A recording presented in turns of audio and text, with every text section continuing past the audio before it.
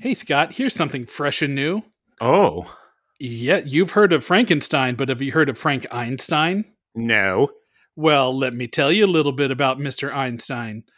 This is a CGI graphic novel / comic book by Lorenzo West of West Comics. This is sword, sorcery, and sci-fi tech during the Roman Empire, and it's only available on Substack.com. That's Frank Einstein from West Comics on Substack.com.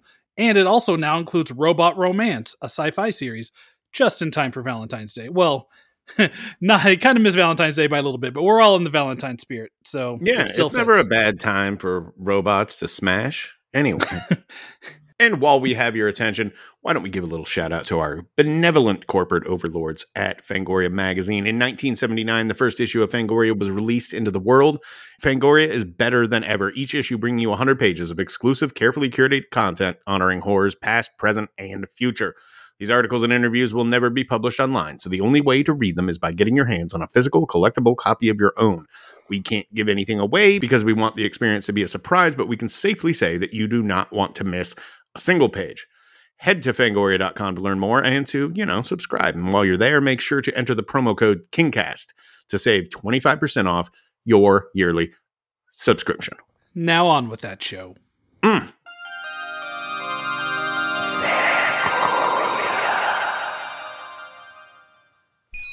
Hi. My name is Stephen King.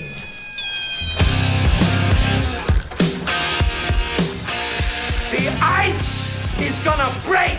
Bad rum! You guys wanna go see a dead body? Well, sometimes that is better. Hello, and welcome back to the Kingcast on the Fangoria Podcast Network. My name is Eric Vespi. And I'm Scott Wampler. And we are your hosts. Today's topic, Stephen King's 1977 novel, The Shining, and our guest is one of the hardest working men in the business. He's an actor, writer, and director who's appeared in everything from Christopher Nolan's Memento and The Dark Knight Rises, to Bad Teacher, Hancock, I Love You Man, Hell Baby, which is one of Wampler's favorites, by the way, and Balls of Fury. But you'll probably know him best as Lieutenant Jim Dangle on Reno 911. I think I called you Dango. Let me try that again. Somebody did a poster once that was Dangle Unchained, and it actually it looked amazing. It was like that exact kind of that cool little block cut poster that they did for Django. Somebody did one of Dangle, which is pretty badass. It's on the internet. You'll find it. I will go find it. I hope that you printed that out and have that framed and above your bed or something. It's somewhere. It's in an attic. You'll probably know him. Hi. It's Dango. It's Lieutenant Dango. It's Lieutenant Dango is there. Hi guys, Lieutenant Dango of the Reno Sheriff's Apartment. This intro is all sorts of off the rails, but I'm going to finish it anyway. I'm going to say that Mr. Thomas Lennon is here. Please welcome him to the Kingcast stage. That sounds accurate. Yes.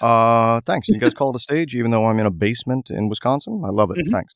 Basements can be a stage. It's lovely to be here on the stage. I don't know why when you mentioned that, the only thing that flashed in my mind was was Buffalo Bill's basement. Basement, of course. Yeah. No, that's very much what it is. I've got a senator's daughter down here. Perfect. And I'm making a dress out of her. I'm just doing the classic, turning it into a dress, and then I got my little dog and everything. It's been going really great. That's been one of the fun things about quarantine, though, is we all picked up these new hobbies, We picked up new stuff. I was doing a lot of Duolingo.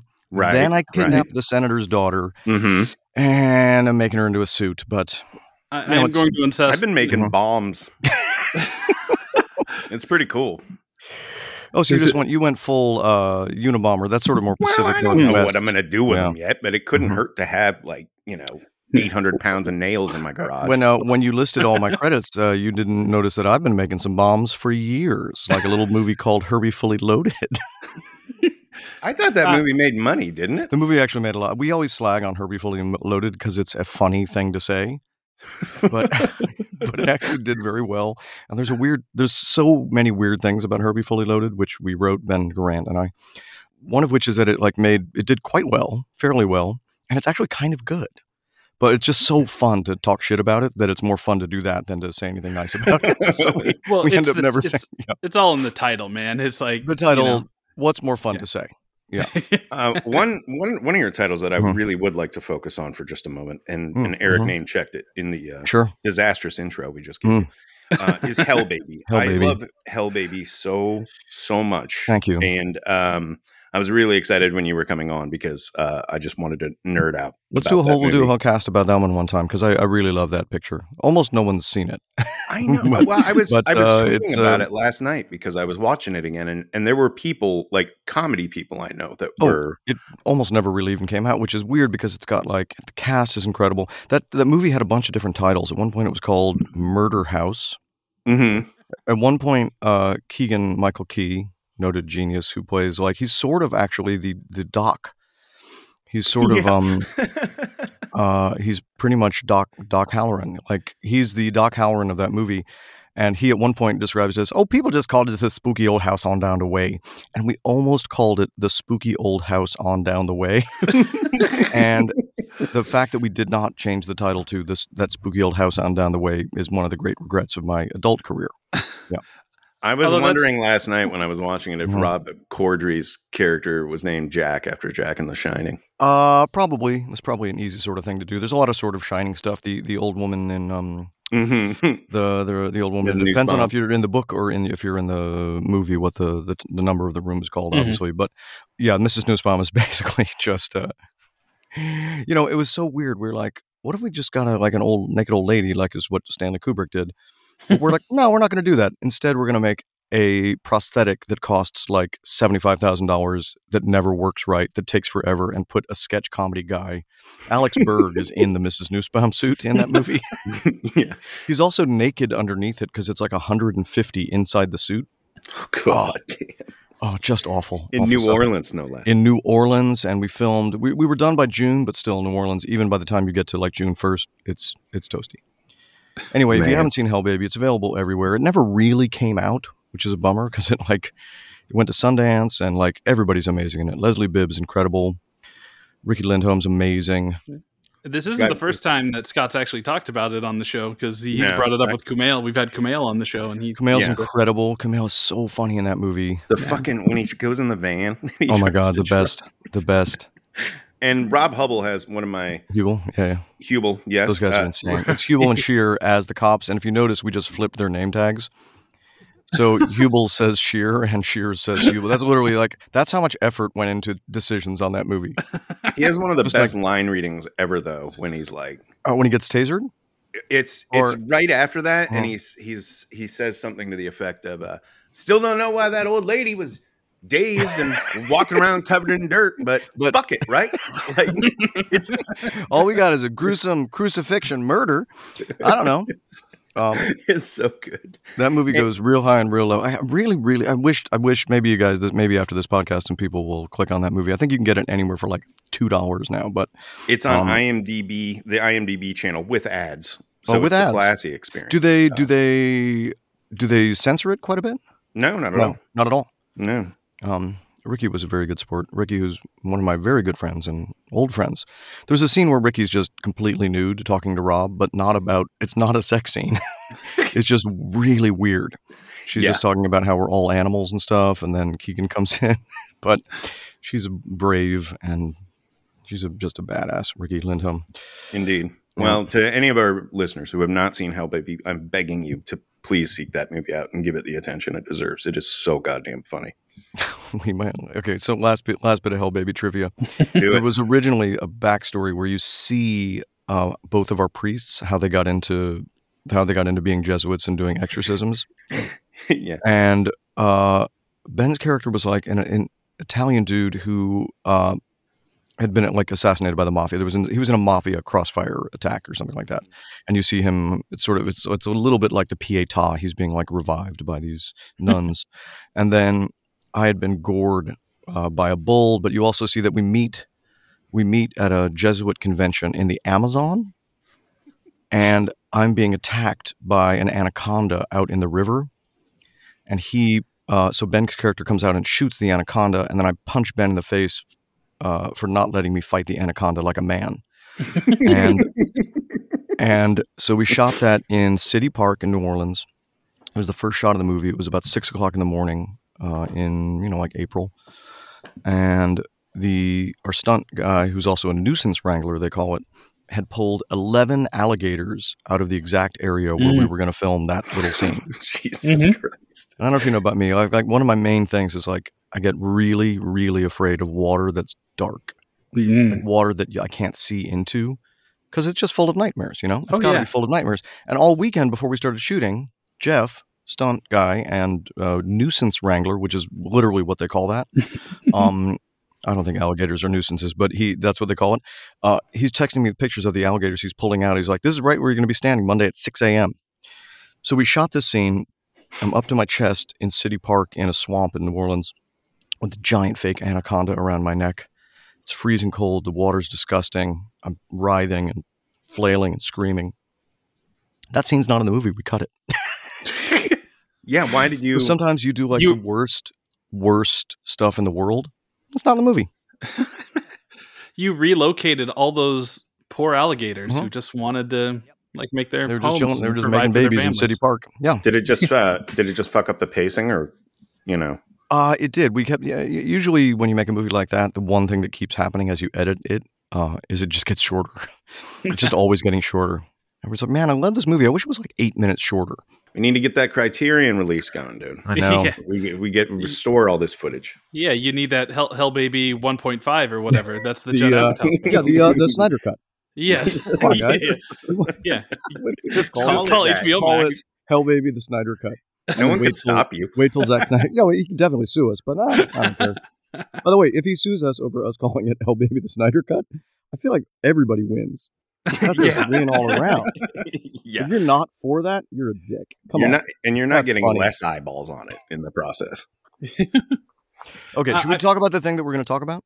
We are. Yeah. All right. But right before we do that, you brought up relocating alligators, and I have to mention my New Orleans relocating alligator I love it. Yeah. story. Go to bed now. What you got, Cher? Come on. I went to the set, and I brought this up on the show fairly recently too. So apology, but not this part of it. But I brought up I went to this Nicolas Cage movie that was shooting in the abandoned Six Flags. I'm aware of the project. It's called Six Flags Dixieland. I'm aware of this film because it is a film project starring Nicolas Cage. I'm doing Andy Samberg's version. Metal when I went, and I think you ended up taking some Taken rip-off name. It was like Stolen or something. Stolen. Why did you steal this child? Yeah, somebody acquired surreptitiously. Yeah. It was called Metal because it was like somebody kidnapped her in a taxi cab or something and he was tracking the cab. And it all culminates in this old abandoned Six Flags over Dixieland, which is kind of like his movie, the not Five Nights at Freddy's movie he made this year. Yes. It's a little bit. Sort of in a band, not quite, but I feel like they could have knocked out both those movies in the same location.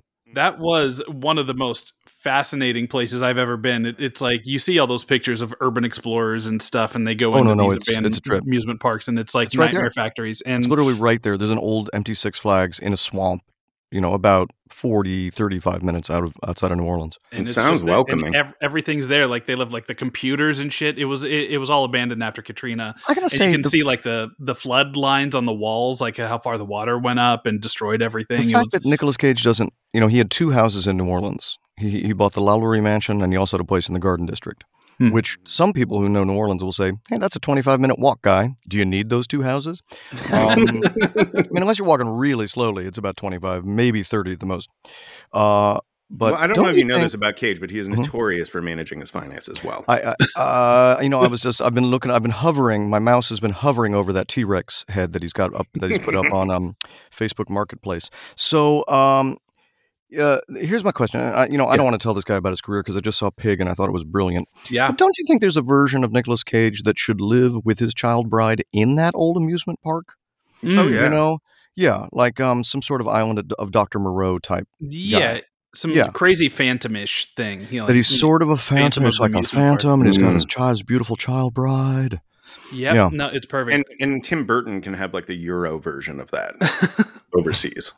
The guest house is the old abandoned haunted. Did you guys mansion see Pig, by the way? Oh yeah, one of my favorite movies of the year. One of my favorite movies of the year by far. I bet he gets nominated for it. 100%. Oh, I'm sure. I think there's an argument. If he doesn't win for that, no, he'll be nominated for that for sure. And if he is not, and if he doesn't win, who will take it? I don't know, man. I don't Denzel know anymore. It's always Denzel. Denzel. Oh, Denzel, yeah, Macbeth. Ruh-roh. The answer is always Denzel. That's but you can't. Come on, man. But the alligator removal, they did have the, what'd you call it? The nuisance removal? Oh, by the way, they're the same guy. I know the guy who did your nuisance removal. His name is Jeff Galpin. Oh, there it is. And he's a New Orleans friend of mine, and one of the things he does is he'll come in and get, like, if you've got like a big water moccasin that's like parked in, like sitting on the hood of your car or something, he's not afraid to like pick it up and move it somewhere. Oh yeah. He's that guy. None of those guys are. It's weird. I'm at the point in my life. Yeah, I've got a snake guy in New Orleans and I've got a snake guy in LA. So if you guys need snake guys, I guess just hit me up in the DMs. Please tell me snake guy, man. East I don't have an East Coast snake guy yet, so I guess I kind of need one of those. Rhode Island snake guy. Jake the snake. Yeah. Got nobody in New England. But one of the things that I was there to see shoot was like this big like centerpiece action scene where a car drives into the man-made lake that's at the center. Absolutely. Of this, and it like, you know, it crashes. It's not like, just falls into the thing. It's like falls over like 20 feet of concrete into this lake. Oh, yes. And the stunt driver, I was standing around them while they were doing the safety meeting, and your buddy must have been the guy, because he was probably the Jeff. Nuisance guy was around there saying, "Yeah, so we pulled like 4 gators out of there, like right at sunset. It was a night shoot. Right at sunset, we think there's more in there, but we can't find them, and so you're just gonna have to do the stunt and hope that none of them." If you don't land on them, it's probably going to be okay. They're actually pretty docile creatures who don't want to fight you. Yeah, they just want you to not bug them, but don't step on their head, because then you just bug them. And their vision's very shitty too. That's how all those alligator like trick people when they put their heads in their jaws. Time. The reason they can do that is because they can't see in front of them, so they have can't no even idea do those magic eye things. Those guys made idiots. There's literally no internet video for me like somebody who's kissing an alligator or somebody who's like smacking an alligator with a little stick to see what happens. Yep. Oh God, are I love you it so rooting much. for him to get bit? I can't wait to see. I want to see a head go completely away. Like, you just thought it was a great idea. You're like, I'm a guy who's going to whack an alligator with a little stick. All right. It's literally just like like karma's so fun sometimes. Hubris. Sure. Hubris, guys. So but my buddy's rule, who's a nuisance guy in Louisiana, was like, look, if there's a body of water and you're in Louisiana and it's big enough to hold an alligator, it probably has alligators in it. Like, they're like that. Like, it's the easiest flow chart of all time. Is it big? Is it a piece of water? Is it in Louisiana? Could it conceivably hold an alligator? Then it almost definitely does. Yep. No more flow chart. It count as a bath. Yep, it does. Yes, done. Also of note, I am a Disney Parks fan. They fucking pull alligators out of all the lagoons around Disney World 100%. Every day, multiple gators a day, all the time. Of course. Yeah, it's Florida. Real estate was pretty reasonable. Walt was not a dum-dum. Walt knew, like, hey, I'm going to get this really, really great giant piece of real estate. The one thing is there's a thing that will occasionally try to eat some folks. And may occasionally succeed in eating. Very seldom succeed. Very seldom succeed. Walt said, we'll just pave over the whole thing. Very seldom succeed. We should probably focus. I guess we'll focus now. Yes. Now we'll focus. Let's start here. What is Tom? What's your Stephen King origin story? I guess before I ever read any of the books, and I've not read all of the books, but I guess I should preface this with I consider Stephen King to be one of the greatest American writers, living or dead.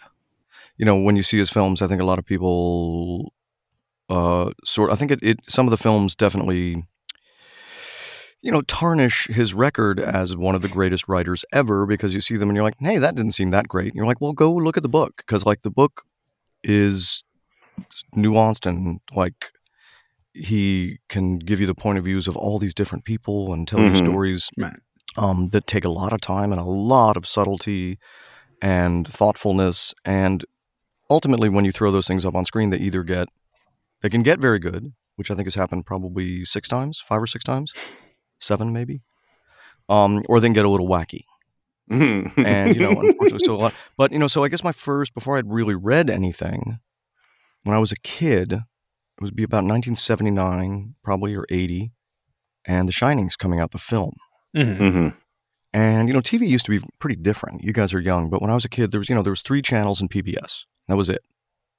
The TV would, like in the movie Poltergeist, the TV would go off after like Johnny Carson, and then sometimes there'd be like a movie, and then the television would go off until the morning. And there wasn't anything. That static shit was real. That was real. So we would just, and it'd be like, America was like, go to bed. You got a job, but you got a factory or something. So go the fuck to bed and get up in the morning. So the television commercial for The Shining, which we can probably link into this ad, I'm sure, was one of the scariest things. It was just a 30 or 60 second commercial for the film of The Shining that was coming out around, I guess I got to say, is it 1980? So 80s when Shining came out, yeah. And one of my uncles, my Uncle Mike, was like, we're going to go see that. And I was like, yes. And every time it came on, I'm like, oh my God. He's like, there's just a little, not that much happens in the ad, but it ends with him like running through the maze with the axe. Is this the ad that's just like, various still shots and the ominous music playing? There was also that one. I feel like it had at least a piece of footage of the axe through the maze type stuff. But maybe I'm wrong. Maybe it was just spooky sounds, and then a book by Stephen King is coming to the screen, or so, it's just something like that, which it used to be. They used to always do that. Like, that book that you read on the thing is going to be on the screen. From the master of horror. From the master of Stephen King. Big news. So did not, my uncle was like, going to take you. Obviously, he ran that by my parents, who were like, there is no way in the world you're taking that 10-year-old to go see that film. So I was not allowed to see it, which of course then makes it the forbidden fruit. Mm-hmm. So then I probably see it, probably in the era of like VHS or just a little bit later, when things like that come up. And I'm one of those people who, I'm like, I bet a lot of people did this, where you see the film of The Shining and you're like, wow, that was good. That's really good, actually.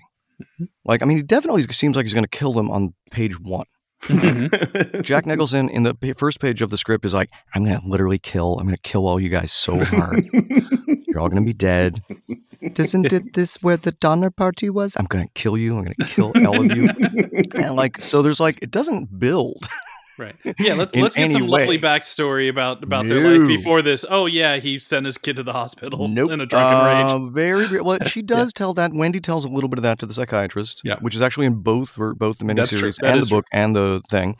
Yeah. Although it's, again, like everything with Stephen King, it's much, much, much more elegant in the book, obviously. Well, right. So, but there's no arguing The Shining, the film, as a work of art in its own right. I mean, it's one for the books forever. It's incredible. How unrelated it is to the book in a lot of ways is a trip also. Right. And I know that really, really, really, really bugs Stephen King, and he's spoken about it many times. Yeah. But it's weird, as a writer, I'm right now the first ever I've written 3 novels, and I'm adapting the first one for DreamWorks. It's called Ronan Boyle and the Bridge of Riddles. So, it's interesting. And Stephen King has actually adapted lots of his own stuff, which is also interesting. But, I mean, you have to look at, he did take many of the best things from the book. A lot of it still works. And then he tweaked a bunch of stuff to make it more cinematic. Anyway, so what I did was saw the original film probably once, twice. Now we're 10 times I've seen it, 20, probably 25 times I've seen it. Then I read the novel, like as an almost adult.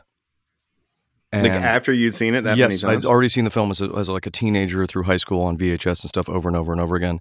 Then living in LA, and I read 2 books back to back when I was like in my first apartment in the Hollywood Hills. It was real small and there was nobody around. I read Helter Skelter and The Shining back to back. You were in a very good headspace. I was in exactly that place where I'm like, what I want to do is get the willies real bad every night. And it was a great little streak. But The Shining, other than being, I think, one of the best novels I've ever read, I can't say for other people, it's one of the best novels I've ever read. But it's also so scary in a way that sticks with you that is kind of hard to describe. Yep, absolutely. There's something about that book in particular that is, well, one, unlike the film, I mean, the slow burn into the characters is... There's a thing that happens in the book. Do we do spoilers of stuff? Yeah, we do. Okay, so there's a thing that happens early on in the book that is so distressing. Other than obviously hurting Danny's shoulder, which he did, that thing. Yeah, like is a bummer about Jack's backstory, and of course he punches the kid at school. But that kid kind of had it coming, though. He's kind the kid. Oh, absolutely, the kid has it coming. Yeah. He slashed his tires, right? He did. He's Yeah. a I feel like delinquent. that's a very equal, like, yeah. I feel like that's not a bad part of the backstory. That's a Stephen King telling you, ooh, he's complicated, but he Right. also is drinking too much. That's the Shining equivalent of poking an alligator with a stick. Exactly. So my favorite thing in the book, The Shining, that is, I think, one of the scariest things in any work of Stephen King's, is the thing that happens with Jack and his buddy in the beginning of the film, in the beginning of the novel, which is they're driving home from like a bender, and I think he calls them like where they're having like these 3-day benders and they're drinking really hard, and they hit something in the road. Mm-hmm. You guys remember this? Yeah. Yeah. And they get out of the car and they find the mangled bicycle, Yeah. but they can't find the person, and they never find the person. Mm-hmm. So every day for the rest of his life, he just gets to think about. It is so distressing. Like that to me is like such a great Stephen King thing of just like it would have been easy to, like the Danny thing and messing up his arm is, a great piece of backstory. But then you put into Jack's backstory that he doesn't know or not know. He can't confirm whether or not he actually killed someone. Right. But he might have. And always as a result of his drinking, both cases. Exactly. Yeah. In both cases. And it's like, it just sits there and it's really amazing. But also then there's like so many, I got a weird thing I'm going to say, because I watched, in prepping for this, I skimmed the novel again, which is one of the greats. I did not watch the Kubrick film because I know it pretty well. Yep. But I did watch as much as is available, and you can get the DVD of the Stephen King fully endorsed 1997 miniseries. Yes. Oh, we know it well. I used to have on VHS. I taped it live when it was on TV. Mm-hmm. I take it you're a fan of the miniseries version. Let's talk about that for a second. Yes. Let's talk about that. Please do. There are some things that the miniseries gets so right. Mm-hmm. Some things. Here's a weird one. You ready for this? Yeah. Rebecca De Mornay is the perfect Wendy if you're going off the book. She's perfect. She's exactly the character from the book. Right. Agreed. I get the feeling that was like the priority for him going into it, because it was Wendy and Jack were every one of Stephen King's like bugaboos about the Kubrick version all stem from Wendy and Jack. Yeah. Right. And have you ever watched the short? There's like an 8-minute piece by Kubrick's daughter of the making. Oh yeah. of the Shining. Oh, it's incredible. Yeah. Yeah. He's really, really mean to Shelley Duvall. Yeah. Oh yeah. He is. It's awful. I will say this. Here's. I'm going to throw something out. Yeah. And I like Steven Weber. Mm-hmm. I might even know him a little bit. We've met maybe here and there. That was almost an overcorrection, I think. Oh, for sure. I think Steven Weber would agree with you. We had him on the show, and he talked a little bit about that. A little bit of an overcorrection. Yeah. I think he's doing a good job. I think he's totally doing a good job, but it's a tiny bit of an overcorrection. Okay, but we have the technology, and here's what I'm saying someone should do. Okay, so we take the 97 miniseries. Okay, we I like where this is going. Here we go. We take out the hedge animals, and we put back the maze. Mm-hmm. Mm-hmm. So the maze is still there. By the way, this is going to take someone many years, this sort of phantom edit. Naturally. This is Here's the what I'm talking phantom about. edit, yeah. But we're working off of the miniseries, okay? Okay. Mm-hmm. Now, we do a Tom Cruise style face replacement of the entire film with Nicholson onto Steven Weber. Mm-hmm. Gotcha. We're leaving Rebecca De Mornay exactly how she is, Right. untouched. We're replacing miniseries Danny with Kubrick Danny Yes. at all Please. times. At all times. With lots of love to both those guys. It's hard to be an actor, guys. Yeah. It's really hard, especially when someone just found you and said, start acting. Yep.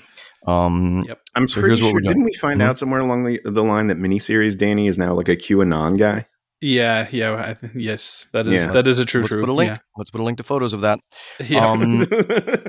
So we got a link to some alligators, to Six Flags Over Dixieland, Nicolas Cage's 2 residences, his Tyrannosaurus Rex skull, Hell Baby, and our QAnon bro from the miniseries. Little So Danny. we're going to keep the Roque mallet, Mm-hmm. okay? But Yeah. also Gotcha. keep in mind that we're also keeping the maze. So this is a lot of work for somebody. It is, yeah. Yeah. This Well, is a actually, life Nicholson's- project, actually. Oh, this is going to take Sounds like. somebody a long.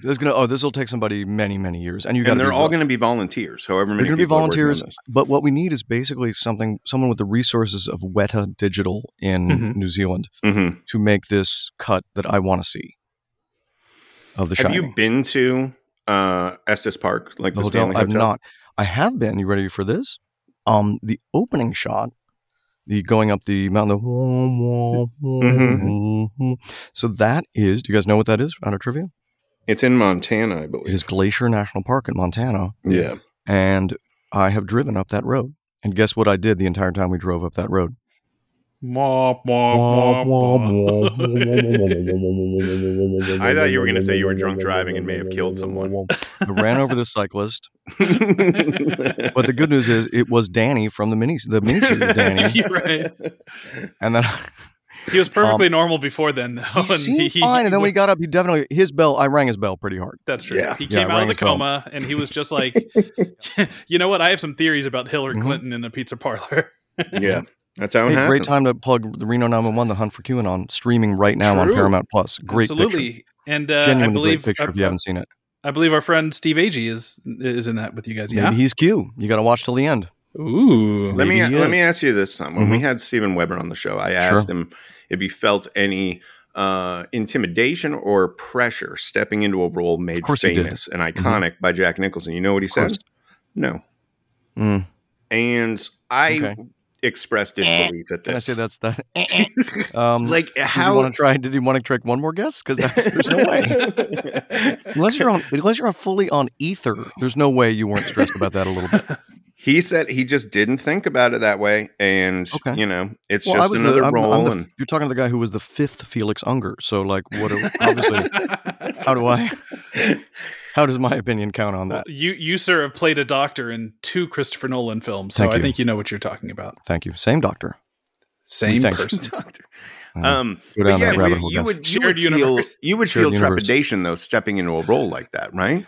Obviously, yeah, and I think the reason I call it, and I genuinely really like Steven Weber, and I think he's really great at what he does and everything. Great dude. But I think they would have almost been better off with an unknown, with a guy who was not a star, Right. Because he was very famous for being a very amusing, sort of sitcom guy, Wings. and I think that Come on. definitely hurts a little bit when he's got such a friendly face. Yeah. That when eventually he's been like turned into a zombie with crazy eyes and a rope mallet, you're like, okay, guy from Wings. Yep. You're still I still love you, guy from Wings. Yeah, that makeup didn't help the cause though. The makeup they did it pretty quick. Yeah, Yep. it went pretty quick. But by the way, I really think it's watchable. Again, you know my supercut that I'm talking about. Yes. Yeah. Yeah. Scatman Crothers obviously is still Mr. Right where we Howell. left him. Yeah. Yeah. Mr. Ullman is probably movie Mr. Ullman. Yeah. I love me my Elliot Gould, but I love Elliot Gould. but yeah, no, the movie Mr. Ullman just That's with the his other little thing that- dainty hands that he has up when he's Well, doing the in interview. the novel, Stephen, like Jack in his head says horrible things about Mr. Ullman. Oh yeah. Awful. So like this is the way Stephen King gets you into people's heads in like such crazy ways where you're like, okay, here's Jack. He maybe killed a guy, blah, blah, blah, blah, blah. Oh, he just said a horrible thing about Mr. Ullman in his head, which Quite like, literally, the first weirdly, line in the book is it's a vicious little unbelievable. prick. and then it says something worse, way worse. Yeah. Words we don't. There's a couple. By the way, one thing I've noticed and recently re-listened to The Stand. There's a couple words like there's some words that we just don't use anymore in a bunch of these books, and it really gives you like a jolt. It's like getting slapped awake. Oh yeah. There's a sequence in The Stand whenever like Black Panthers take over a television station or something, right? And is that what you're referring to, or are you talking more about the? I was actually talking about the jazz kid? guy who's bailed, who's like bummed out. The washed up music guy, Larry Underwood. Larry Underwood. Yeah. Yeah, baby, let me be your man. What is it, baby? Can you dig your man? Can you dig your man? Yep. It's one of my favorite things about Stephen King, because I'm always remiss to do this, and I never put quotes in anything of something else, or but he opens up like so many things with, like he'll use an entire piece quote of The Mask of the Red Death. Yeah. He'll use like 3 rock songs in a row just as lines, and then you're like, oh wait, I'm reading. This is The Mist. Yep. But it started with Mama's got a squeeze box she wears on her back, and when Daddy gets home, he never. Wait, what? Why did I just read? Like sometimes, do you guys not agree with that? That sometimes he's got like, and a great one he does in The Stand is he mixes like real rock quotes with "Baby, Can You Dig Your Man" by Larry Underwood. Right. And you're like, it blurs the line. You're like, oh yeah, was that a real thing? No, that's not a real thing. That guy. It's the Stephen King multiverse. Those are It's huge. the Stephen King multiverse.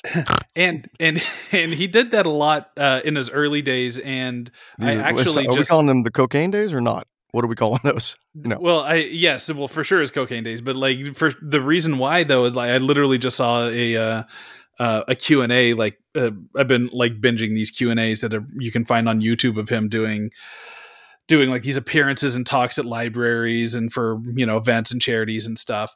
And somebody asked him like, oh, what you use this song quote, why? And he was just like, I like it. I like rock and roll, that kind of thing. And he goes, it used to be, I can license, the use of that for like $200. And he's like, now if you want, the Rolling Stones used to be cheap. You could license a lyric to print for $200. He's like, no. And he was like, and this is, I'm thinking the mid-aughts, this one that I saw. Yeah. It's like, you know how much the same song, if I wanted to license it now, would be? $40,000. For sure. Yeah. Yeah. Or if you even got permission. Yeah. Because they're very weird about that stuff. Yeah. I always have people, there's a couple times people sing songs in, like Ronan Boyle, the main character of my novels, he has a fictional Dame Judi Dench that lives in his head. Mm-hmm. Of course. As do we all, yeah. And they sing Taylor Swift songs together when he gets really, really nervous.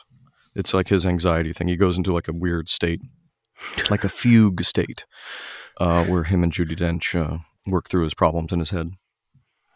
I mean, as far as imaginary friends go. Oh, Dame Judi Dench, yeah. Yeah, you can't beat that. Come on, man. I'm curious.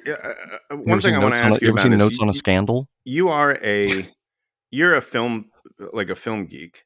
In fact, I read your book on screenwriting. Very entertaining. Thank you. I was a particular fan of the 2-sentence chapter on Mr. Billy Crystal, by the way. Technically written by my writing partner, Ben Grant.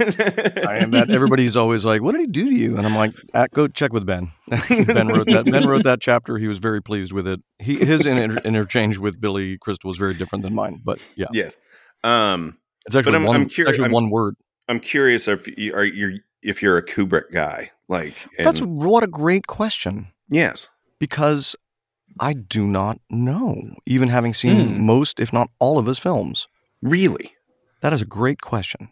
Well, would I say that I'm really into Stanley Kubrick?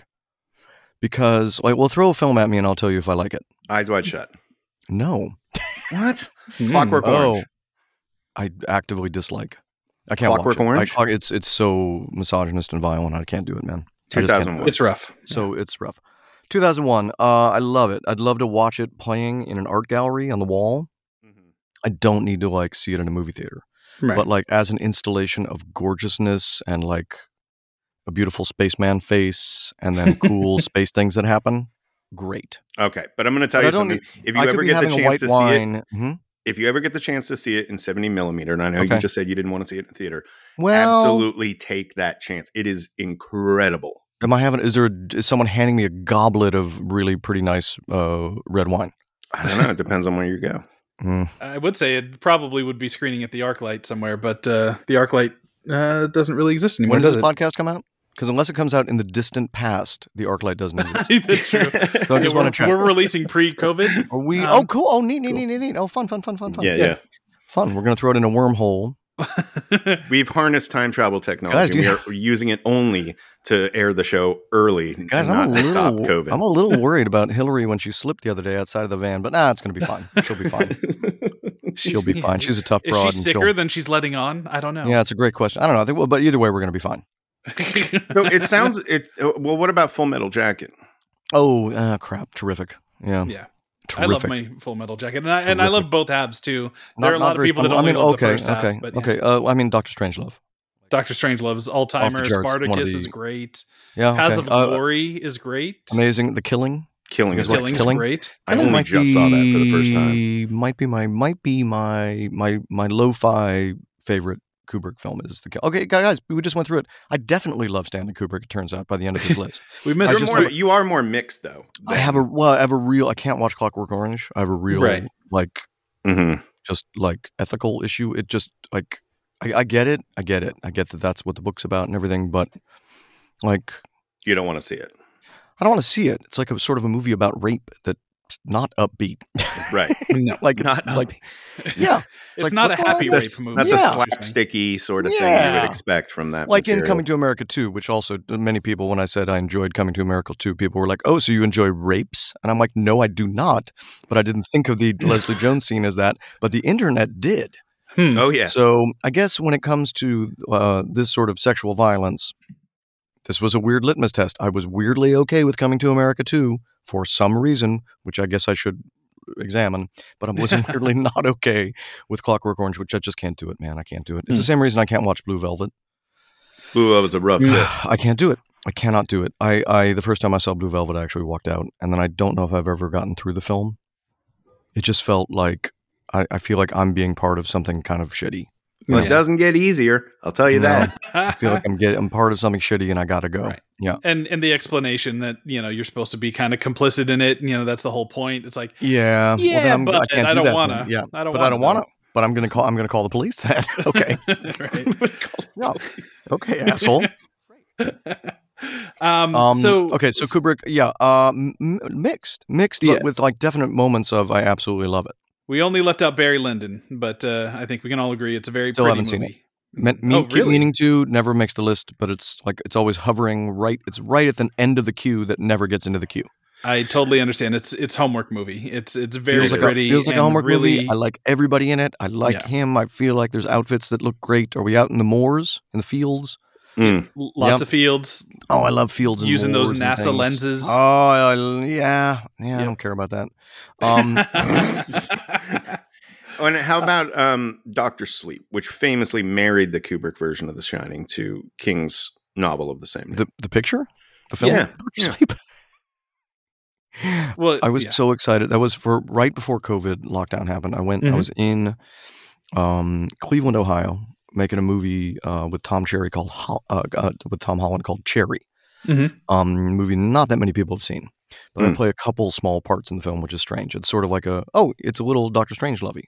Originally I played like 3 characters and 1 got cut, but so I'm down there and I would go see a movie almost every night because there was nothing going on, nobody to see. It was before COVID really happened, and I was so excited to see Dr. Sleep. I genuinely hated the film. No. You guys liked it. My son loved it. Oh, yeah. Yeah. Well, I didn't wanted like the to book. like it so bad. I only listened to the audiobook of the book, so I haven't read it with paper with my eyeballs, but I was okay with it. And I love that actress. She's amazing.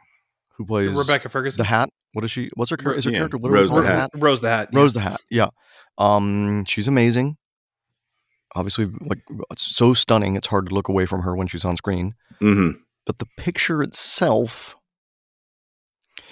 I feel like the young girl in that picture had a slight case of young girl in the Shining, the TV series. Was the performance what everyone was hoping for? Man, I stunned the crowd. I stunned the crowd with this one. Yeah, I fully do. We fully do not agree on this one. You really like Dr. Sleep? Oh, We yeah. do, yeah. I came into it very skeptical because I strongly disliked the book. I didn't finish the book. It was just absolutely not. I'm what not I positive I finished the audiobook, by the way. I know at some point I started it, got through fairly deep into it. Right. Okay, there's definitely stuff that I liked. There were bits and pieces maybe, but it was not what I didn't want a Shining sequel to begin with. Well, of course not. I gave it a shot, and then it was like, nope, this is exactly what I was worried was going to happen. I don't want any of this information. And so Flanagan was coming right off Gerald's Game, which is another one where I was like, there's no way anyone can make a workable movie out of this. And that is a tough one. I've actually not seen it yet, but I'm saving it. Yeah. And so I just feel like me talking to my wife into saying like, I really, really, really want to see Carla Gugino tied up for like 3 hours. It was just like her being like, wait, what now? It's like, what are we watching? I'm like, no, that makes sense. It's Stephen King. It's hard. So Carla Gugino's tied up for 3 hours, and I'm going to say, everybody shut up and nobody talk to me while it's on. No, it's worth looping back around to. Okay. But Dr. Sleep, I was very skeptical about, and I kind of thought Mike, who's a friend of the show, we were my position was he is really tempting fate here now. He got the one miracle movie out of this adaptation relationship, and now he's going back for seconds. And then And I think that what But he does the did that impossible made him, all the time. I mean, there's tons of stuff he does that seems impossible. that's you know. true. Yeah. He's pulled off a lot of miraculous shit. So many things seem impossible. Yeah. Yeah, But I think he's that by definitely horror marrying the Lord Kubrick Miller, version of the movie to Dr. Sleep, the novel, I think he bridged a gap somehow that made the whole thing click for me. If he hadn't have done that, I don't think I would have liked it as much. And I found all the shit in like the whole back third of that movie that's in the Overlook. I found it hypnotic and kind of hard to take. Did you my love eyes it because off it was reminding you of the Steven Weber series? Because the sets were the sets from the Steven Weber version. For the most part. That sounds for the accurate. most part. That's There's my a memory of little it as well. touches of the Kubrick one, but you can tell that they're trying not to use those. Yeah. It's really interesting. I mean, it was very weird because you're watching it and it's like, oh, but you use like the exterior definitely feels like Kubrick exterior. They use the same blueprints. Yeah, but then the wallpaper, like in the walls, is definitely like the fire hose that bites Danny one time. Like, like there's some that's fair. Yeah, like some of that stuff is definitely, it's a little bit of a weird mashup, by the way. Sure. Yeah. Well, that was according to he after he made that film, he went and saw it with King. They were screening it for him for the first time. Wait, the Kubrick was screening it for Stephen King? No, Flanagan was screening okay. Dr. Sleep. Dr. Sleep, sure. They all went out to eat or something afterwards, and he told Flanagan that the film had impacted his opinion of the Kubrick like healed some of the wounds or something. I think is how he put it. Yeah, which is just an interesting note. But there's something I actually want to talk about this because King has spoken at length a lot about his dislike for the movie, and this is kind of waffled back and forth sometimes. For The Shining? I believe he says the Kubrick Shining. I believe he says it's cold. It is cold. well, and I heard him elaborate on that recently. Actually, it was one of those Q&As that I was obsessively watching on YouTube, and he was saying that, like, he's like, the Stephen King book ends, my version of The Shining ends with the hotel burning down. It's fire, it's warm. Stanley Kubrick's movie ends with a guy getting frozen to death. A guy frozen to cold. death in the maze. It's cold. And he's like, everything you want to know about my opinion on The Shining is in the difference, that lies between those two things. That's fun to say. It's fun to say. Yeah. Again, I think Stephen King is the best American writer, living or dead. Well, right now, right? I mean, no. Okay, that's like, that's always a weird thing to give like huge things like that, blanket statements. He's my favorite living writer. Yes, and on the very short list of living or dead writers. So, like, I mean, I think he's, there's no one will ever do what he's done again. No, I don't think it's physically possible. I mean, he's done a Shakespearean level feat. Yeah, I mean, I'm sure you guys can say it offhand, the number of novels he's written. I think it's up to 12. 60, more than 12. Yeah. 65, I think, is something like that. And not counting like collections of short stories, and not counting like On Writing, which is also an amazing book, and not counting Richard Bachman books probably, and like it's insane. The output's insane. No one will ever do that again, ever. He's the right person in the right time. I mean, even like J.K. Rowling's probably the only true like celebrity that I can think of, celebrity author post King. There are, people whose name but everybody knows Stephen King's face. He did American Express commercials. He was his own brand. He's directed his own movie, and he was the one on the movie poster. And it's a little bit different because J.K. Rowling, created a universe and then wrote 7, 8, 9, 10 books, mostly in that universe. I know there's some other stuff she's done, like she wrote a crime thriller or something like that, but he has completely reinvented everything he does every single time. Like, there's no way to know like what his protagonist will be or who's talking or what's, like sometimes it's about a car or like, or a crime novel. He's been writing a lot of those lately. I know, it's crazy. You never know what to expect. It's really amazing. And well, what I love? Go ahead. Are you picking up the books as soon as they come out? Like, are you that level of a fan? Depends. Like, I'm so lazy, and I usually have a lot going on. But like, a dumb thing I'll do is I'll pick up like, was the last one Funland? Was that one? Joyland, but that was like years back. Yeah, I love picking up one that doesn't feel like it's going to be like as long as The Stand. Yes. Like I loved, and I talked that we could maybe talk about this one, but when the Green Mile came out in installments, Yeah. which this would be, I think, early 90s. Yeah, You could only, it 90s. was incredible. Yeah. Yeah. I was in college, I think, early mid, I guess. There was not, you couldn't get the next one yet. It was Right. incredible. You'd have to go get one of the Green Miles, and then the next one would come out like a month or 6 weeks later or something. And it was really exciting. Yeah, he's beyond belief.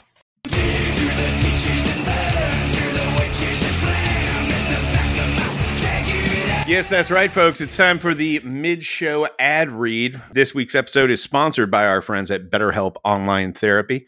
Relationships take work, especially the most important one you can have in your life. Your relationship. Can you guess who it's with, Eric? Is it with God? It's with yourself. Well, a lot of us will drop one and the anything. same, some people believe. Yeah, that's true. A lot of us, Bruce Willis in particular, a lot of us will drop anything to go help someone we care about. We'll go out of our way to treat other people well, but how often do we give ourselves the same treatment? You know what? I'll tell you something. I went through this same thing. The beginning of quarantine went into a total tailspin of a depression. I was having anxiety, wasn't sleeping well, kind of losing my mind a little bit under quarantine. I got on some medication. I started seeing a therapist again. It's been great. But some people, they don't have a shrink that they can go to, or maybe they don't want to go sit in an office and wait for one, or audition different doctors or what have you. Our friends at BetterHelp can help you with that. This month, BetterHelp Online Therapy wants to remind you that you matter just as much as everyone else does, and therapy is a great way to make sure you show up for yourself. I really cannot overstate enough how good a thing therapy is to do for yourself. You may not need medication. You might just need to talk to somebody. And at the very least, it is always helpful to have an unparticipating party on hand to sort of bounce your ideas off of and what's going on in your life. It is the best decision you will make for yourself. And the folks at BetterHelp are exceptional at what they do. It's an online therapy that offers video, phone, and even live chat sessions with your therapist. So you don't have to see anyone on a camera if you don't want to. It's much more affordable than in-person therapy, and you can be matched with a therapist in under 48 hours. Give it a try and see why over 2 million people have used BetterHelp Online Therapy. This podcast, as I mentioned before, is sponsored by BetterHelp, and the KingCast listeners, that's you, get 10% off their first month at betterhelp.com/KingCast. That's BetterHelp.com/KingCast. Head on over there, make a good decision for yourself. That's right. And now it's my turn to make sure all you lovely people know that there's a brand new book out by the international best-selling sensation Thomas Olde Hervelt, published by the good folks over at Nightfire, which is an imprint of Tor Books. Echo is described as a thrilling descent into madness and obsession, as one man confronts nature, dramatic pause, and something even more ancient and evil answers back. This book follows a travel journalist and mountaineer named Nick Grievers who awakes from a coma to find his climbing buddy Augustin is missing and presumed dead, and something is haunting Nick, and something has awoken inside of him. Sounds like I hate when things get awoken inside. I know. Nick's having some problems here, man. And apparently this something that awoke inside of him is endangering the lives of everyone around him. So that dude's having a bad day, which I'm sure is going to be very entertaining for the readers. Echo is now available wherever you can find your books. All right. So I think it's time to get back to Mr. Lennon. What do you think? Let's do it. All right. Hit it, Rob.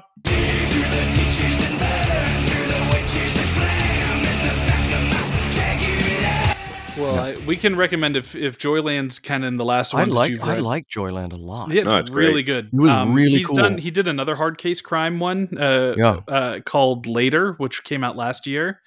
You can read it in one sitting. A little bit. Yeah, that's what I love. That's what I want. Yeah, it's a real quick pulpy read. It's his version of The Sixth Sense. So that's all I'll say on that one. I like it. And then Revival is the other one I would recommend. Revivals are Revival. Is just, it's the darkest I think King has been since Pet Sematary. So Revival is Pet Sematary. I've read and seen both films. Got a real gnarly ending. There's a big fight between me and my son that he's okay with Pet Sematary, the second version of Pet Sematary. The remake? Yeah, he's okay with it. But why not the first one? He's a child. No, he loves the first one. I love the first one. I love the first one, and he loves to brag that he likes the second one, and then we have big fights about it. I can see why that would inspire fights. Yes, it's fun. It's fun to drive around in the car and just fight about what Pet Sematary you consider can't be good. What did you? I mean, it sounds like you've already told me, but The new Pet Sematary? yeah, It was okay. It's okay. yeah. I'm a real sucker for first film version of Pet Sematary. Yeah. Oh yeah. Christ on his throne, no. Christ on his throne, no. It's also got the only Ramones song that I really like. Did you read the Dark Tower series by any chance? I never read the Dark Tower series, and everybody tells me I have to. Well, that's good shit. It is. Did they try to do a series of it at one point? They did. Yes, and they made a movie. And we all loved it, and it was great. Yeah, huge hit. And we all loved it, and it was great. Do not watch the movie. Do not watch the picture this time. That And happens the sometimes. series you can't see because the series they started at Amazon. Glenn Mazzara did an Amazon series, And then what happened? he shot a pilot, and then they said, "Nah, no thanks. We're going to go make Lord of the Rings for $1 billion instead." So We just made Lord of the Rings. Did they know that was a huge? They just made Peter Jackson. Yeah. Just made Lord of the Did Rings. somebody tell Jeff Bezos Hey guys, that it's already happened? we literally I don't know. checked the fridge, guys. There's a huge stack of Lord of the Rings that we just made a minute ago. guys, don't order more Chinese food. We already have it. We have It's called Lord of the Rings. at home. We have Lord of the Rings at home.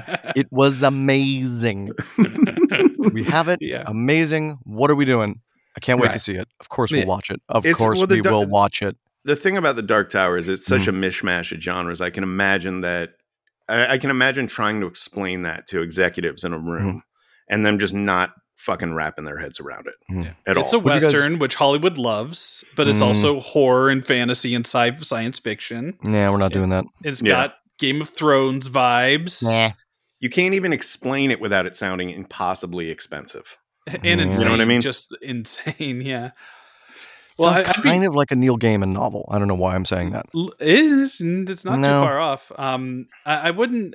I'd be interested in hearing like if you like ever pick it up and try to get into it because All right, the series. should we do a challenge where I come back? Like we do a 90-day challenge where I come back and I've read The Dark Tower Yeah, There's absolutely. There's no We- way you're reading the all of Dark Tower in 90, in 90 days. How long is it? It's like 7,000 pages. It's 7 books. Oh no! I'm not doing that. But see, here's the thing, and the What reason why I was saying it would be interesting is because the first couple of books are on the short side. Okay. Right, they're like quick and easy. You could read The Gunslinger in one sitting. Then the other ones that get second and third books are like novel size, and then by the time you get to the fourth book, you're in like the 800 drop it on page. your foot and break a toe size. Yeah. Right, but by that time you're What so if we do like a invested in the challenge? characters. What if we do a that you're- KingCast challenge? Yes, Where how many listens you get a week? A lot. 100 million, I think, is last time I saw. We're up to 100 mil. Yeah. Yeah. Okay. We have 1.35 million listeners as of this. Cool. So that's cool. So each of them gives $1. Mhm. And then if I read The Dark Tower within 90 days, you guys give me $1.35 million. And I think this is a fun thing to do. And if you don't, do we get $1.35 million And if from you? Shit. I just painted myself into a corner. See,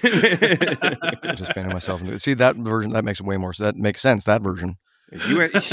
You entered the marketplace of ideas here, my I friend. did. And I know, I think this is a pretty I good think idea. with $1.35 million on the line, you would burn through a whole lot of pages. Yes, I would. I probably would. Yeah, you could feasibly do it. I don't know how much of it you'd retain. By the but- way, the little secret, an old friend of ours and Stephen King's, a little bit of rock cocaine. The regular, here we go. Let's get the reading I specs. can have that motherfucker read by this weekend. Papa, find Daddy's reading specs. We're doing it, and we're doing it. We're gonna. I'm going to do it. I'm going to sit on the Peloton, and I'm going to read the whole thing. Going to do the whole thing. Read the book. Here comes the book. Yeah, we're gonna cut to Tom's Wisconsin basement, and it's gonna be Requiem for a Dream. And Do we you're put a gonna be vacuuming webcam on the me? ceiling? You know, like when eagles are born in a nest, and they have sometimes a live webcam where you can see like an eagle's nest or Yeah. something. So me on a Peloton doing cocaine and reading. I feel like we could get some sponsors for this. You could live stream. Yeah, this is a Twitch thing waiting to happen. Yeah. Yeah, and then I eat something that somebody DoorDashes me like every 48 hours, and then that's it. Then I get to get back on the Peloton and keep reading the book. Right. Well, going back to The Shining, something that you said early on about the tone of this And it's interesting because when I first approached you for this, one, I didn't know if you even gave a shit about Stephen King in the first place. I just wanted you on the show, and thankfully you did. But then we talked about 3 titles, and you brought them up here: Green Mile, The Shining, and Pet Sematary, and all 3 of those are books that legitimately get under my skin in moments. There's with the Green Mile, it's the Bad Death of Edouard Delacroix. Oh God, where Percy doesn't wet the sponge, and just the way he describes it, and Darabont killed it. Really, almost perfection to the film. Yeah, it's. I mean, it's translated incredible. To we threw up Green Mile recently, and we were crying our eyeballs out about Delacroix. It is. Yeah. It is like one of the saddest fucking things in the world. But talking and that about dildo they've got playing Percy Wetmore, he's incredible. He's perfect. Incredible. He's don't Google his backstory, guys. Yes. Yeah. Do you know the backstory? Child Bride. Yes. Oh yeah. Child Bride. Yes. He slightly problematic. Then I'm going to go say, please do Google it. It is problematic. Very problematic. But perfectly cast. Nobody ever was more right for that Peckerwood. They call it literally the Peckerwood is what they always call him. Yep. Yeah. Wow. That dude. Yeah. But what's interesting about all 3 titles that you chose is in that they have, it's like King at his peak effectiveness as a horror author, even though Green Mile isn't wholly a horror story. It has not really those at all. horrific It's sort of moments. a spooky story with horrific moments. Yeah. Right. But Pet Sematary is reading that book will fuck you up for a long time. It's a go and check the windows and doors are locked kind of thing. I don't know why, but it is that even when I'm reading The Shining. Like I just kind of go check around because also like the buildings lurking. There's so much, all the great stuff, and they do in the 97, the boiler. Yes, which basically never comes up in the Kubrick. No, and it's weird because that's a lot of what the book is about. Is this endless the boiler and a lot more, certainly a lot more in depth about the building itself and the people that have done stuff there, the history. Yeah. It's funny because I kind of live in The Shining. Go on. Like right now, I'm in I bought a rather large house in Wisconsin in a neighborhood that nobody's ever here in the winter except us. So it's me and my wife and my young son in a kind of large venue. And the bartender. And the bartender. Yeah. No, he's real. That guy, my guy's real though. It's Dame Judi Dench in this. Yeah. My guy, he's a local guy and he's great. Yeah. Well, I don't. You know what he has? He has been telling me to correct the boy a little bit. Now that I think about it, something about taking his medicine. My favorite thing in the novel that is, I think it's in the miniseries, but it's been a while since I watched that. Is the scene with the elevator when they're all dead. Yeah, I actually wanted to order it because my son wants to watch the whole miniseries again, but. Well, it's in the novel for sure. They're all dead asleep, and then they hear the elevator running in the middle of the night, and they go out to investigate it, and it stops between floors. Yes, and it's like filled with confetti and masks. To me, that's the scariest stuff like that in the whole book. Yeah, it's just so fucking inexplicable, and like, imagine the horror if you were in that building and locked there, and now this. Like, I think that would cause my sanity to snap. I'm going to start reading it again. I started skimming it again last night to get ready, but it's still a pretty big book. Yes. Yeah. Yeah. I have no idea where it is within the book. It feels like midway, but I could be. I feel like it was like right before Jack gets fully corrupted. I think it's like right before that. Have you guys been to the is it Estes Park, Colorado? Is that where it is? I've been up there. The Stanley? Is it that the one that's in the where? I know the places are where there was one where Stephen King stayed. Yes, and there's the one that's the facade that's different. Yeah, the facade's in Portland, Oregon. Yeah, something. And the one in Estes Park, the Stanley Hotel. That's where King got the idea. Got the idea. Yeah, and that's where the miniseries was shot. Right. So all the interiors of the miniseries, charming. Oh, they literally shot it there. It is. They literally shot there verbatim. Yep. Oh wow. Inside out. It's beautiful if you go up there. And you can, stand there on that lawn in front of it and look at it dead on, and there it is. There's the fucking hotel. But the does thing it say is, Wednesday in huge letters as you look at it? Yes.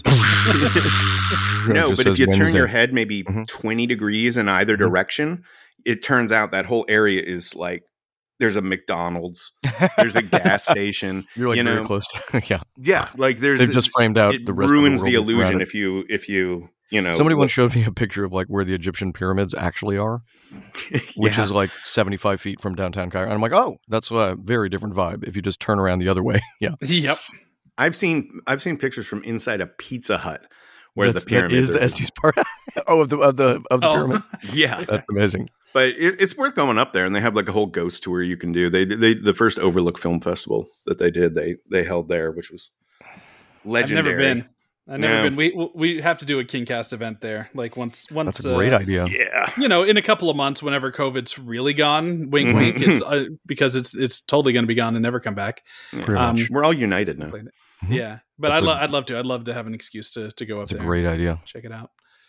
And maybe we can call and sweet talk him and let us. Maybe they'll let us stay in room 217. You never know.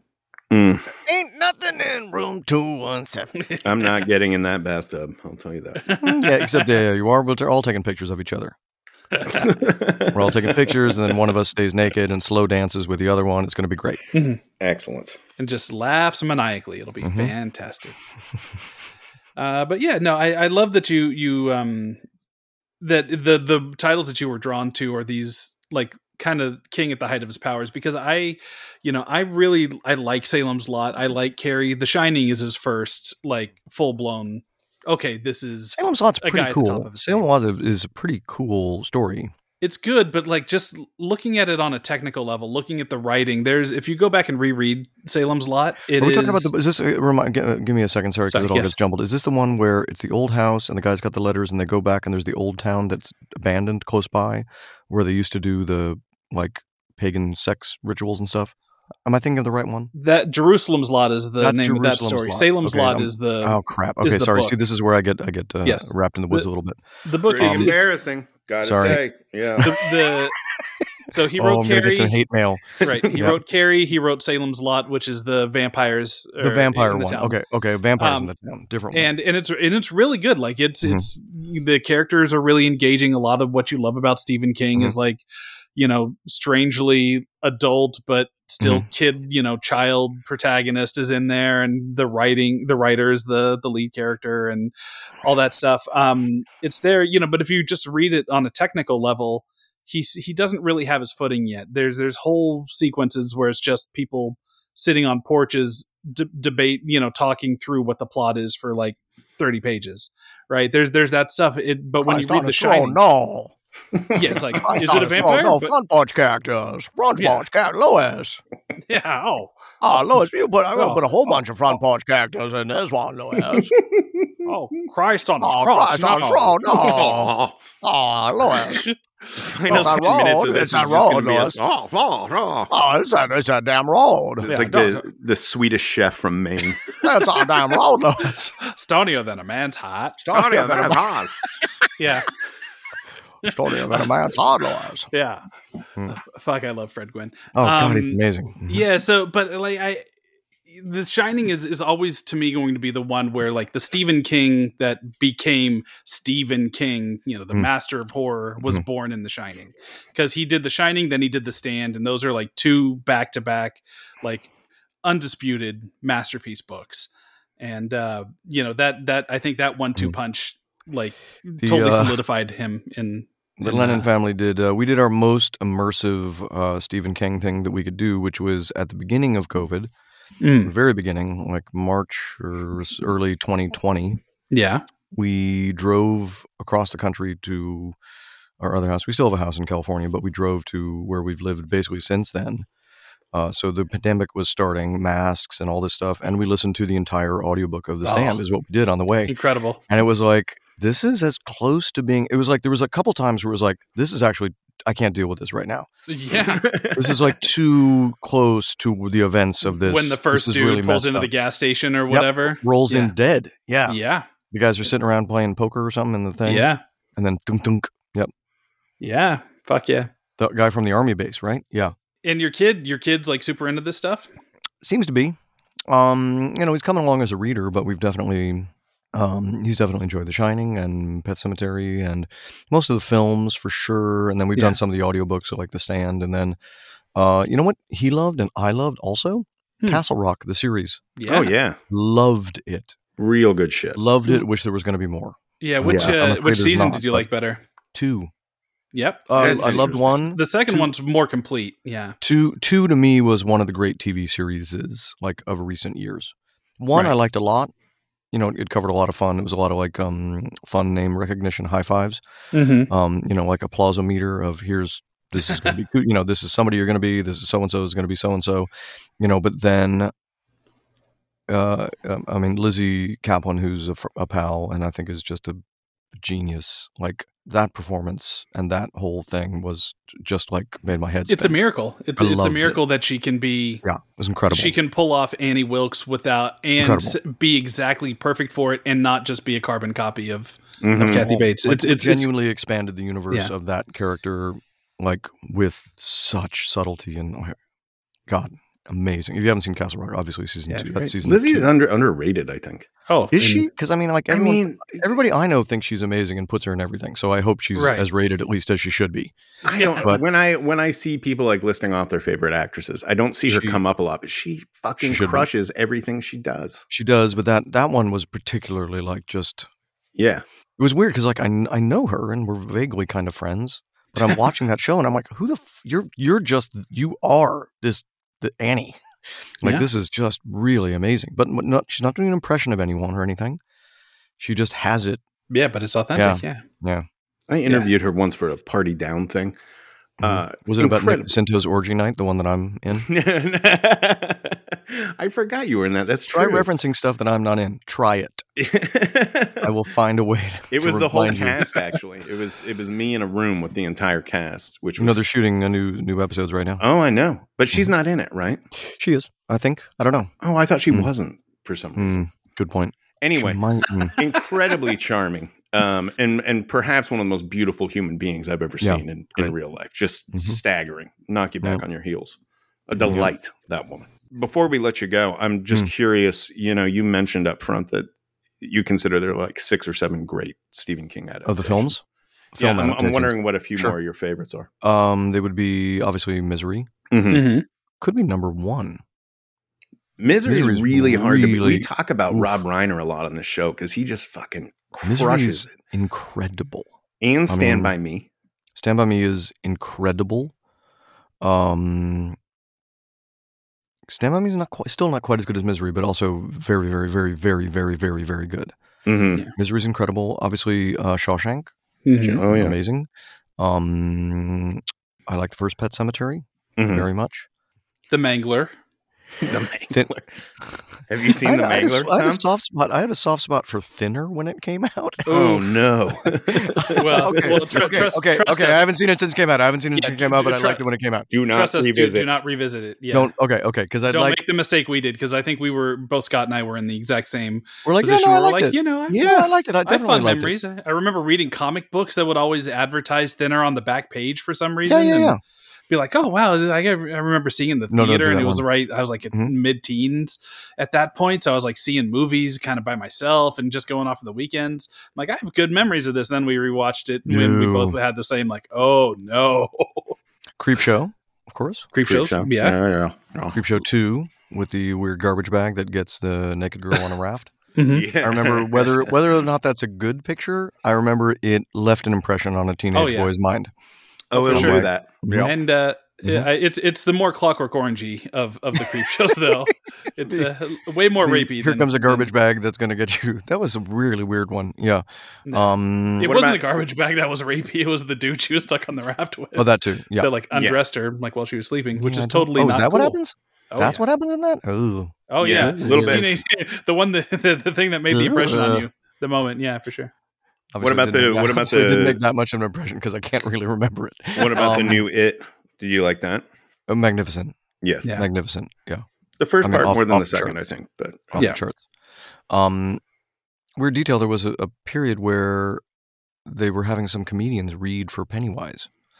And I was asked would I like to come in and read for it. No, my God. Really? Yeah. And they were having some sort of funny weirdos kind of read for Pennywise. But it had a catch with it, which is you needed to be available for almost like 2.5 years of filming. They already knew they were making like this epic couple movies. So I could not go in even and try. Was this for Cary Fukunaga, or was this when Andy Muschietti was? This was on the first picture, obviously, the first of the new Right. pictures, but they were casting it, it was going to take a long time to make, those two Right. humongous epic movies. So, but at first, for some reason, How would you have even approached that? Well, that I don't. I mean, obviously, I probably would have been doing some sort of weird Tim Curry thing, which was the only gold standard that existed already. So it'd be like, how do you do, Georgie? see you met my. Down here we all float, Georgie. I'm just there's a little Bowie in that. Little knocked out. I can't imagine many people in that role. Oh, it's incredible. It's one of the great performances in recent years. Crazy. Yeah, good. I wrestle with which I prefer. I gotta go. I think I'm pretty new school on that one, even though I love Tim Curry for a million reasons and everything. But yeah, you like the Bill Skarsgård? Yeah, I really do.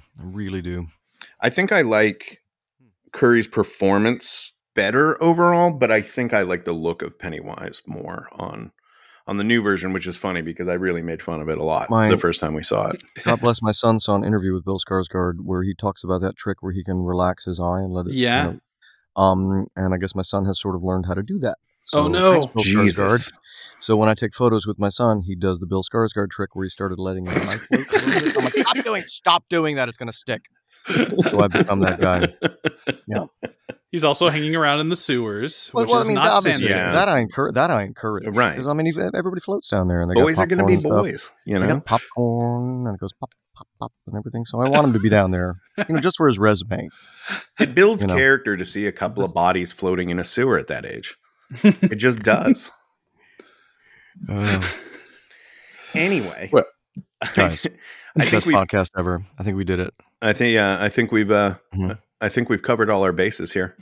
Okay, so how about in 13.5 days, you guys give me $1.35 million, and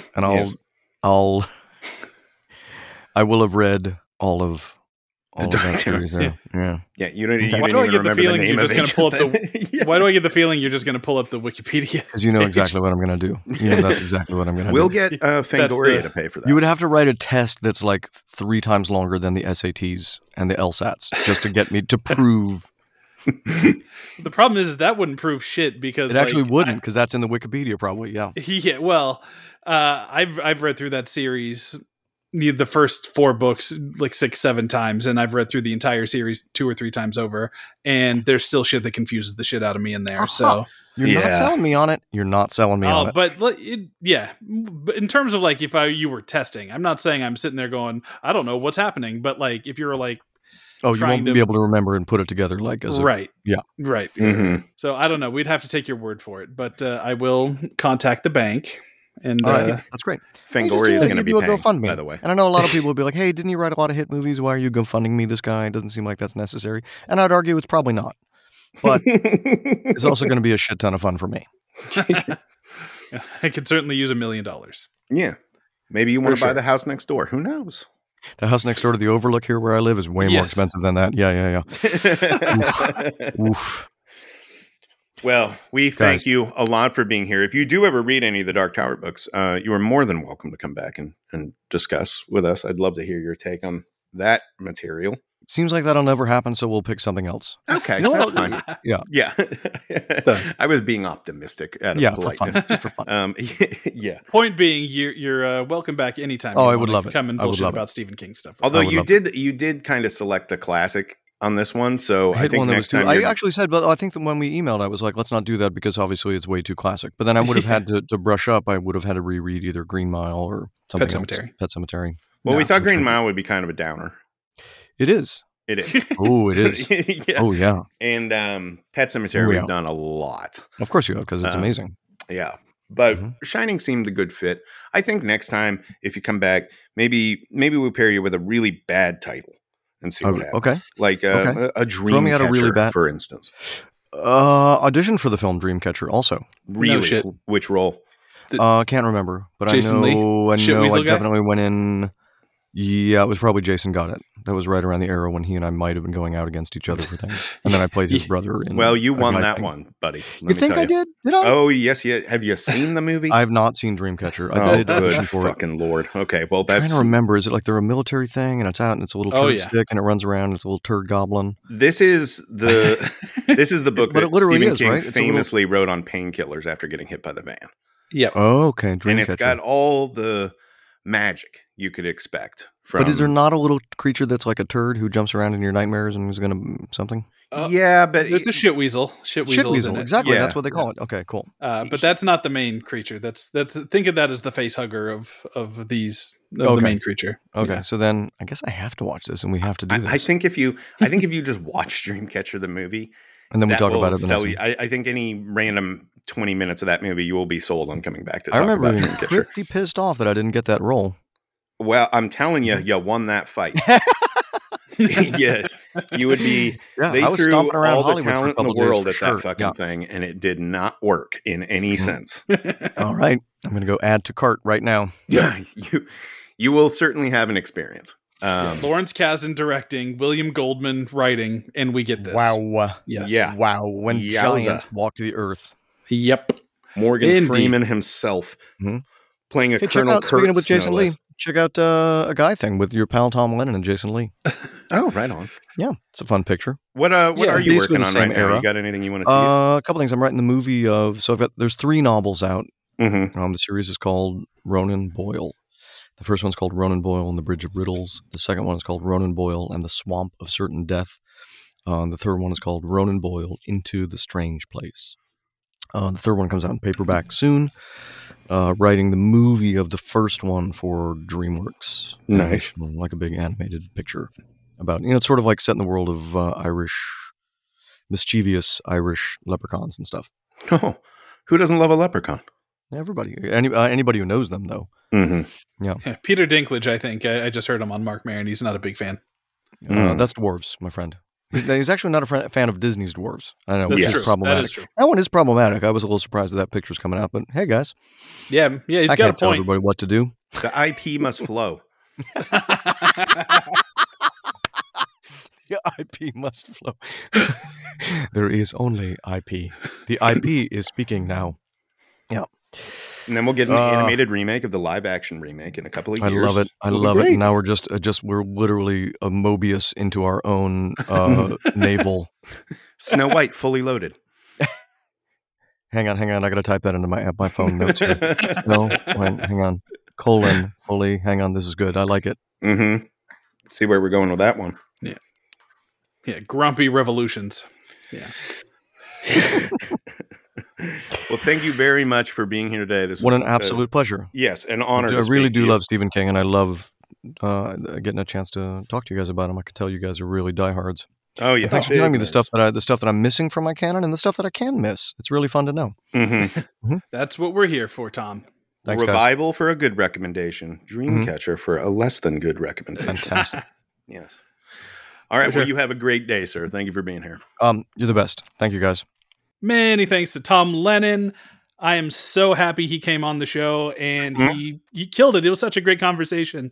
You know, Scott, sometimes we have people, neither one of us have had a previous relationship with Thomas Lennon. It was just kind of a happenstance thing that like we came onto each other's radars. And so I wasn't quite sure how it was going to go. And I don't think he was either, because I don't think it's out of school to say that like he let us know afterwards. He's like, guys, that was actually good. Like, I don't usually like doing these kind of Yeah. appearances. He's like, I actually had fun. You guys know what you're doing. So He was he's like, incorrect I on usually dread being on podcasts. And I'm like, yeah, well, I've guessed it on podcasts too, and I understand. that.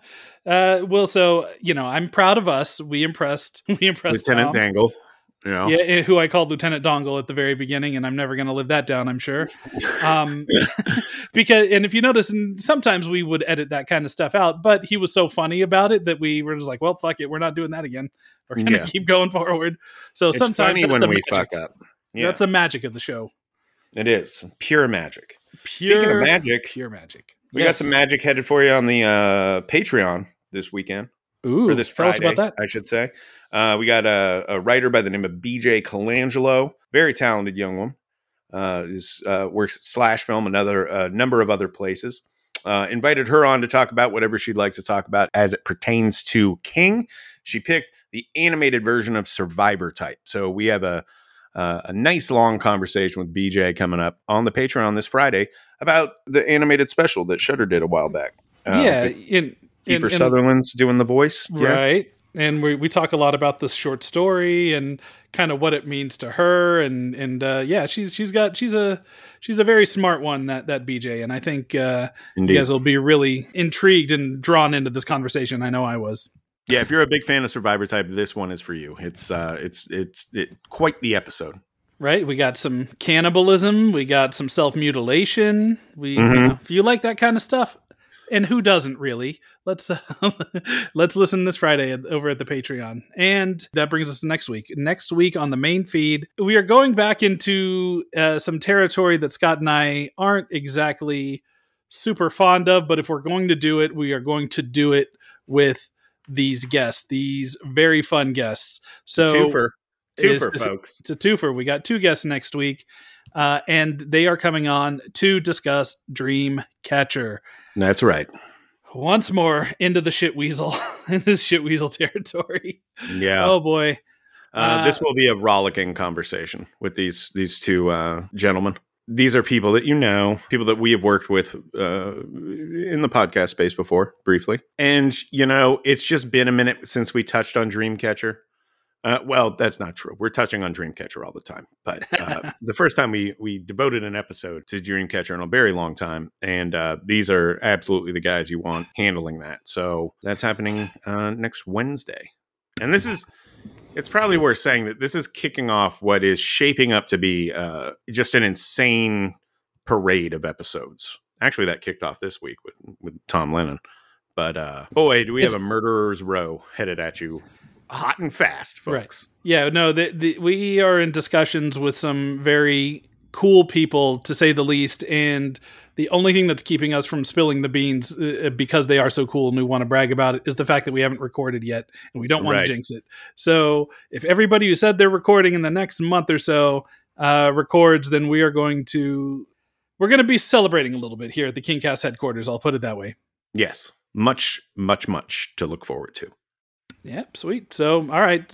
So next week we have a couple of very funny gentlemen joining us for Dreamcatcher, and this Friday, BJ with Survivor Type. And in the meantime, rate, review us, iTunes, Spotify, 5 stars. Whatnot. 5 stars. Go buy some merch at Cotet19. We got some good shit over there. And I don't know, just call your mom. Tell her you love her.